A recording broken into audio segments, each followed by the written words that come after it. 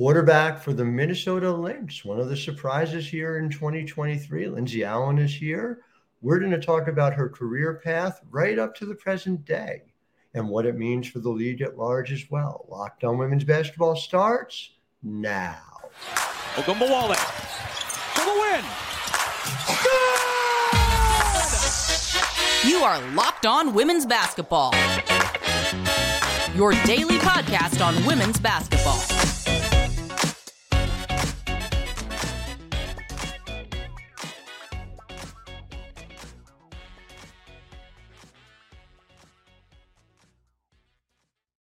Well, hi there, everyone, and welcome to Locked On Women's Basketball. I'm your host, Howard Megdal, thanking you for making us your first listen every day. The fact that you guys show up like you have again and again and again, you keep breaking records. We have been over 100,000 listeners in each of the last 3 months, and we're going to have our highest number yet here in July. So thank you for being part of our community where we care about women's basketball all the time. And of course, it's not just me, it's this incredible team over at the nexthoops.com, where we have over 100 reported pieces on women's basketball every month. Make sure you subscribe, $9 a month, $72 a year. It really makes a difference. And we have a team full of people who have covered Lindsay Allen and had the pleasure, myself included, dating back to her collegiate days. But as somebody who, and we're going to talk a lot about in segment 2, has fit in really well in Minnesota and is doing some important things that cannot be overlooked, I'm really excited to get into that. But first, Lindsay, welcome to the show. And I'm excited to talk to you in segment 1 all about your pathway here. Thanks for having me on, Howard. It is my pleasure. And I say that as somebody who, on a rare busman's holiday, I wasn't covering the team that day. I was in the stands that day. I brought my tiny daughter, who was not so tiny anymore, in New York, sitting next to a woman you might be familiar with named Muffet McGraw, who came out to see you. Oh, yeah. For the Liberty. It's been a long and winding trip. I know it has. So if you'll permit me a minute, I want our audience to understand why I don't think that ought to have been what happened. Okay? I'm just going to lay out the resume. As a point guard on one of the elite teams in all of college basketball, somebody who led her team to the Elite Eight, a 76-75 loss in the Elite Eight, but right there with Stanford. I might be a sensitive subject all these years later. But, I mean, again, I just got to point out, not only are you quarterbacking your team, that you grabbed 10 rebounds in that game. I mean, it was an elite performance. For that, you get drafted in the second round. You're a late cut. You come back because Brittany Boyd gets injured, but there's not been a clear place for you in the league, something that you can assume, something that on the men's basketball side would be assumed. And so I feel like, in all the conversation about salary, all the conversation about roster spots, what I feel like is missing out is the uncertainty and the unfairness, to my mind, of that uncertainty. So the place I want to start there with you is, how do you reconcile those two things? How have you reconciled those two things between the elite player you have been and the fact that you have had to fight so hard for even just a place in this league?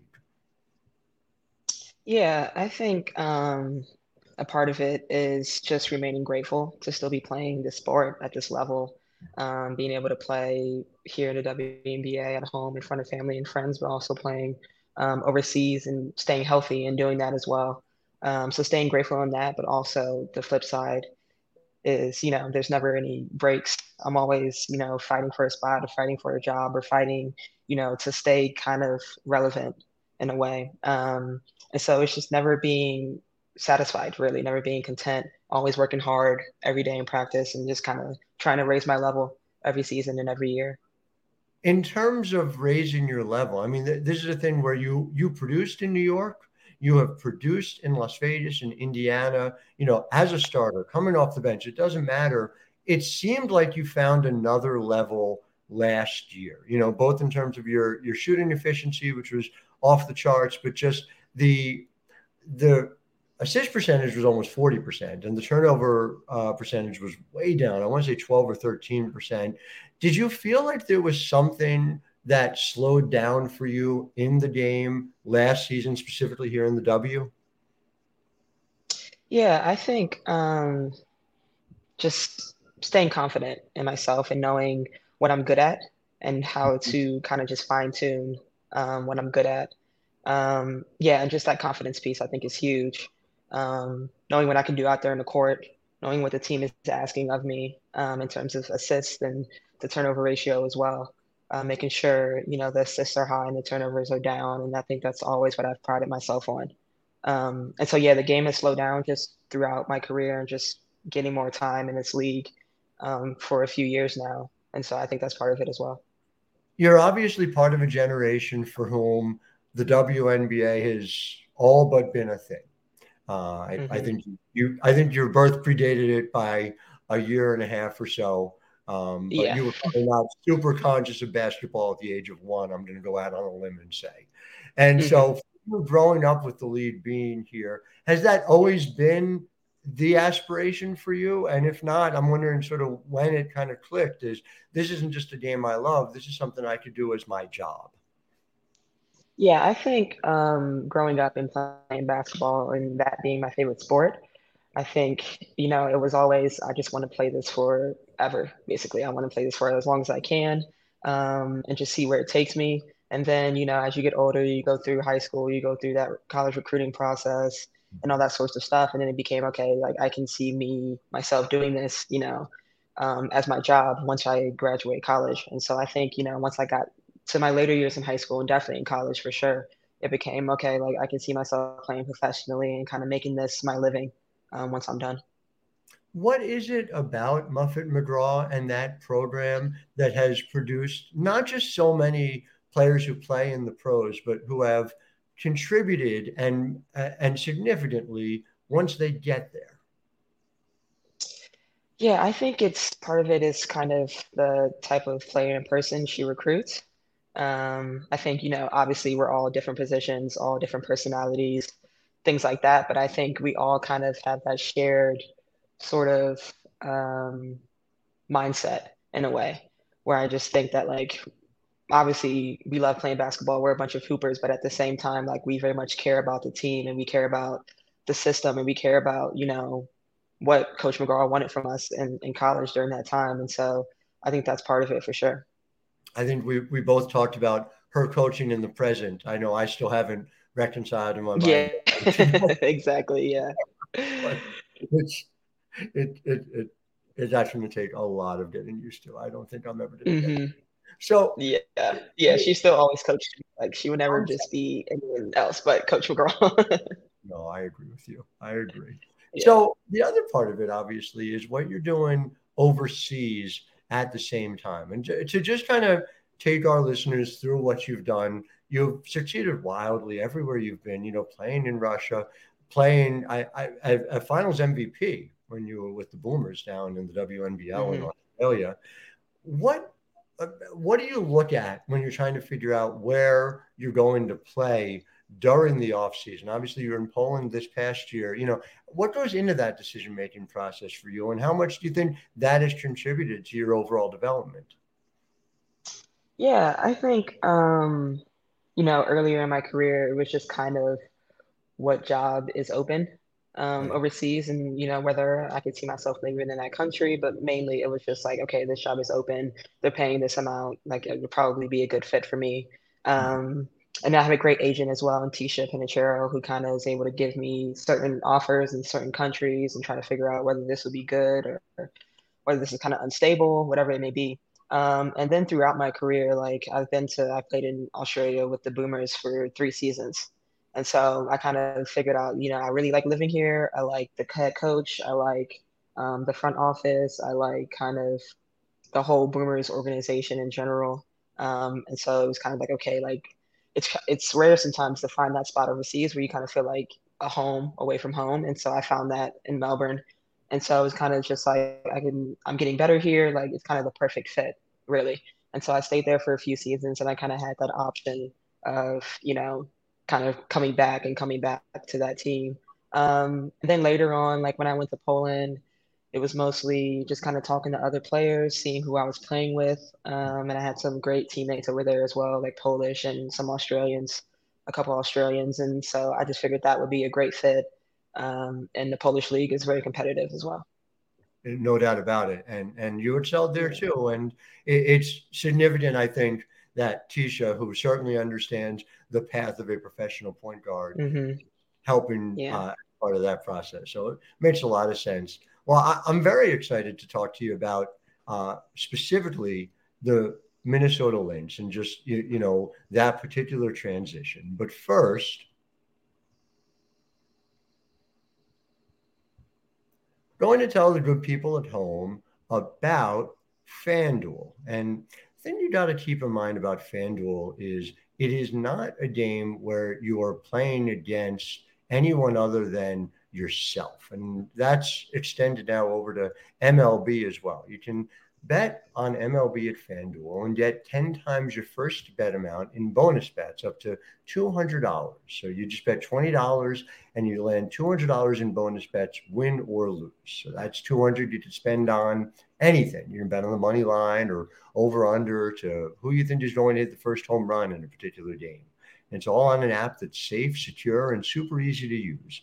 And when you win, you can get paid instantly. So there's no better place to bet on MLB than FanDuel, America's #1 sportsbook. Sign up today and visit FanDuel.com/locked-on, and you get up to $200, in bonus bets. That's FanDuel.com/LOCKEDON. FanDuel, official partner of Major League Baseball.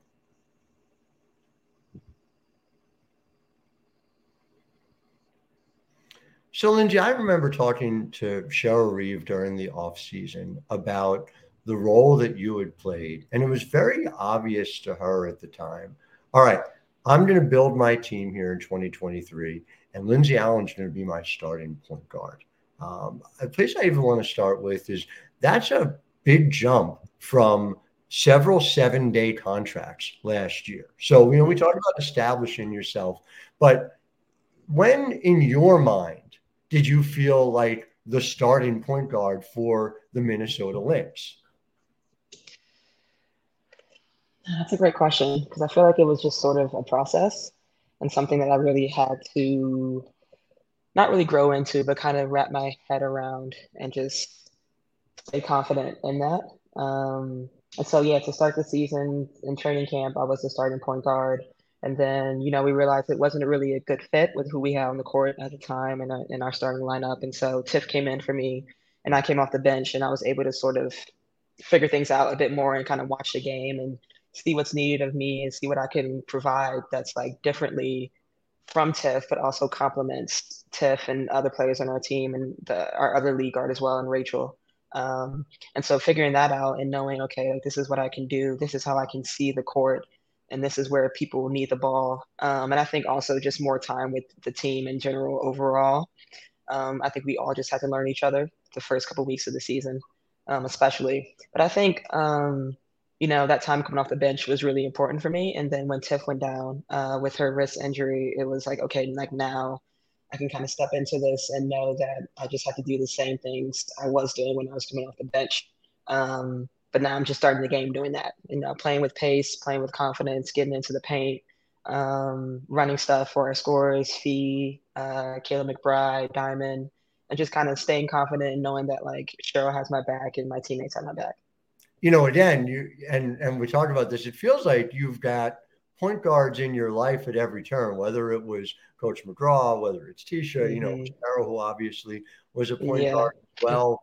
Is there a commonality? Do you think there is sort of, for lack of a better phrase, a point guard mindset and a way that you guys share things at, like, let's say a faster level, a higher level?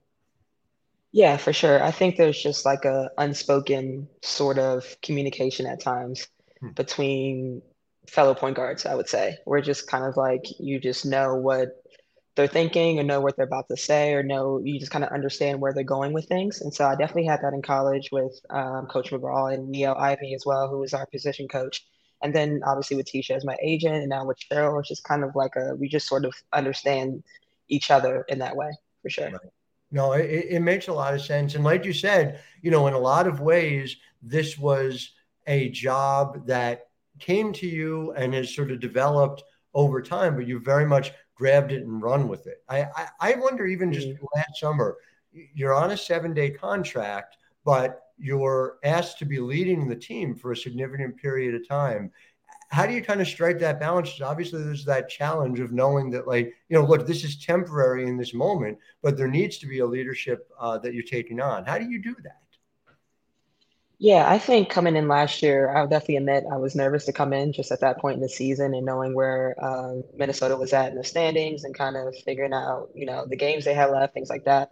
But it was just kind of coming in, providing just energy, knowing what I did well and sticking to that, playing as hard as I can every time I'm out there on the court, and knowing that like I had worked hard that whole summer. I wasn't in the WNBA, and I had worked hard my whole career basically for this moment, kind of. And so it was just like you just have to stick to what you know and stick to the work that you've done. When you were talking to Cheryl about your role coming in, two things, right? First of all, it's just, how was she describing it to you? How much did that play a part in you wanting to come back and, sign that deal to come in into training camp? And then just the other part of it is, I wonder for you and for her as well, to end the way you did. That August 14th game against Connecticut with the 26-point explosion, how much did you feel like that itself was a breakthrough? And if I'm overstating it, you can tell me that too.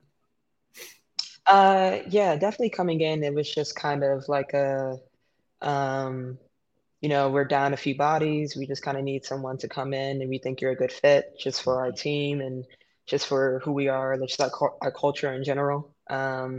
And so you'll be coming off the bench, obviously, and kind of fulfilling that point guard role off the bench and just kind of, this is what we need you to do. Just give me some plays, give me some sets, things like that. But just kind of, go out and play free, do what you do. And I just kind of take that and yeah, just did what I did really. And just knowing that, like, obviously this is what I can provide, and watching the game and watching who we had last year and Mariah Jefferson and what she was able to do for this team that summer. And so just knowing that, okay, like this is what she does, this is how she gets to her spots. We had Sil as well. So I'm like, okay, really, I just got to find Sil at times and just get the ball to her. But yeah, I think that last game against Connecticut was just kind of like a right time, right place kind of moment. Mm-hmm. Just kind of took my shots and stayed hot, really. Just stayed aggressive. 6 of 7 from 3, 6 assists to go along with the 26 points. So, but again, and like we talked about, this is commonplace for you overseas as well. This is what you have been as a player throughout your career. Again, it always, to me, comes back down to opportunity. And so I wonder, just as you kind of think through where you are as a player and also within this landscape, the landscape where we're at, where overseas has changed in some significant ways. Mm-hmm. Overseas now, there's prioritization, and that plays a part in it too. And even there are just these increasing number of opportunities. Your current teammate starting a new league that is scheduled to begin next January. AU entering its third season. Have your conversations with Tisha changed as you think through what you want to be doing next year and the next few years? Yeah, for sure. Just really in terms of the prioritization clause, it's kind of been like, okay, where can we go overseas that finishes up in time? Basically, like that's the main kind of factor for what we've been looking for, countries we've been looking at. And so if I did decide to not play overseas, obviously I would look into AU, I would look into Fee's new league that she's starting with Stewie. But I think at this moment in my career and this time in my life, I want to continue to play overseas for the next few seasons, I would say. Just kind of maximize that. I like to travel. I like to see the world. I like having my parents come over and see me. So I think for the time being, it's definitely continuing to play overseas. Obviously, kind of also understanding where we are with prioritization.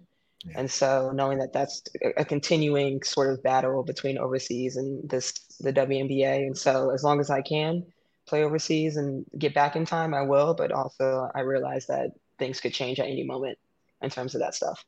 No doubt about it. And as a point of personal privilege, I will just say, all right, fine. We have to have prioritization. That's good. Let's expand roster spots and opportunities to make sure those opportunities happen, whether it is within the league or, as we talked about with AU and with Fee's new league, without. So It'll be fascinating to see. But certainly with the way you're playing, no shortage of those opportunities. And I just kind of want to take you through down the stretch here as we see this Lynx team that, I think a lot was unknown, whether you're talking about the youth and, in Diamond Miller coming in, or the fact that, Fee is coming back. And we've talked about it on the podcast. We've had Fee on the podcast. It's just for her to come back after having a child, and somehow she has gotten better and more efficient in every facet of her game.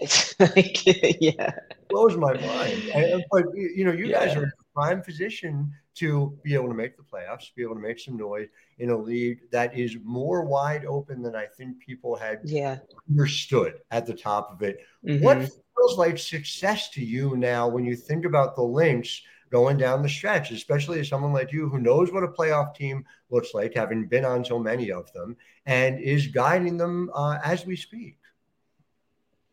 Yeah, I think for us and kind of the rest of this season, these last, I think, 17, 18 games of the regular season, it's definitely making the playoffs. That's what we want to do. That's where we want to be. We want to be in that conversation for sure. But also just continuing to play well and kind of trend up in terms of who we want to be as a team and like our identity and stuff, and like in terms of defense and rebounding, all sorts of stuff. And so I think that's where we're not really looking at it in like just trying to win games or where we are in the standings, things like that. Just mostly been like, how can we continue to get better on defense? How can we continue to get better in transition defense, or little things that we're tracking as a team. And so we're trying to keep our heads on that and not really pay attention to standings and game and head-to-heads and things like that. Well, Lindsay Allen, it is delightful to chat with you. Always. It does not seem like that long ago that you were debuting at the Garden. It was there, but somehow it was. And to our listeners, I want to thank you for making us your first listen every day. Make sure you're subscribing if you haven't already on YouTube or wherever you get your podcasts. We'll continue with the great conversations about women's basketball with the newsmakers all week long. Until tomorrow, I am Howard Megdal, wishing all of you a wonderful Tuesday. Ogunbowale for the win. You are Locked On Women's Basketball, your daily podcast on women's basketball.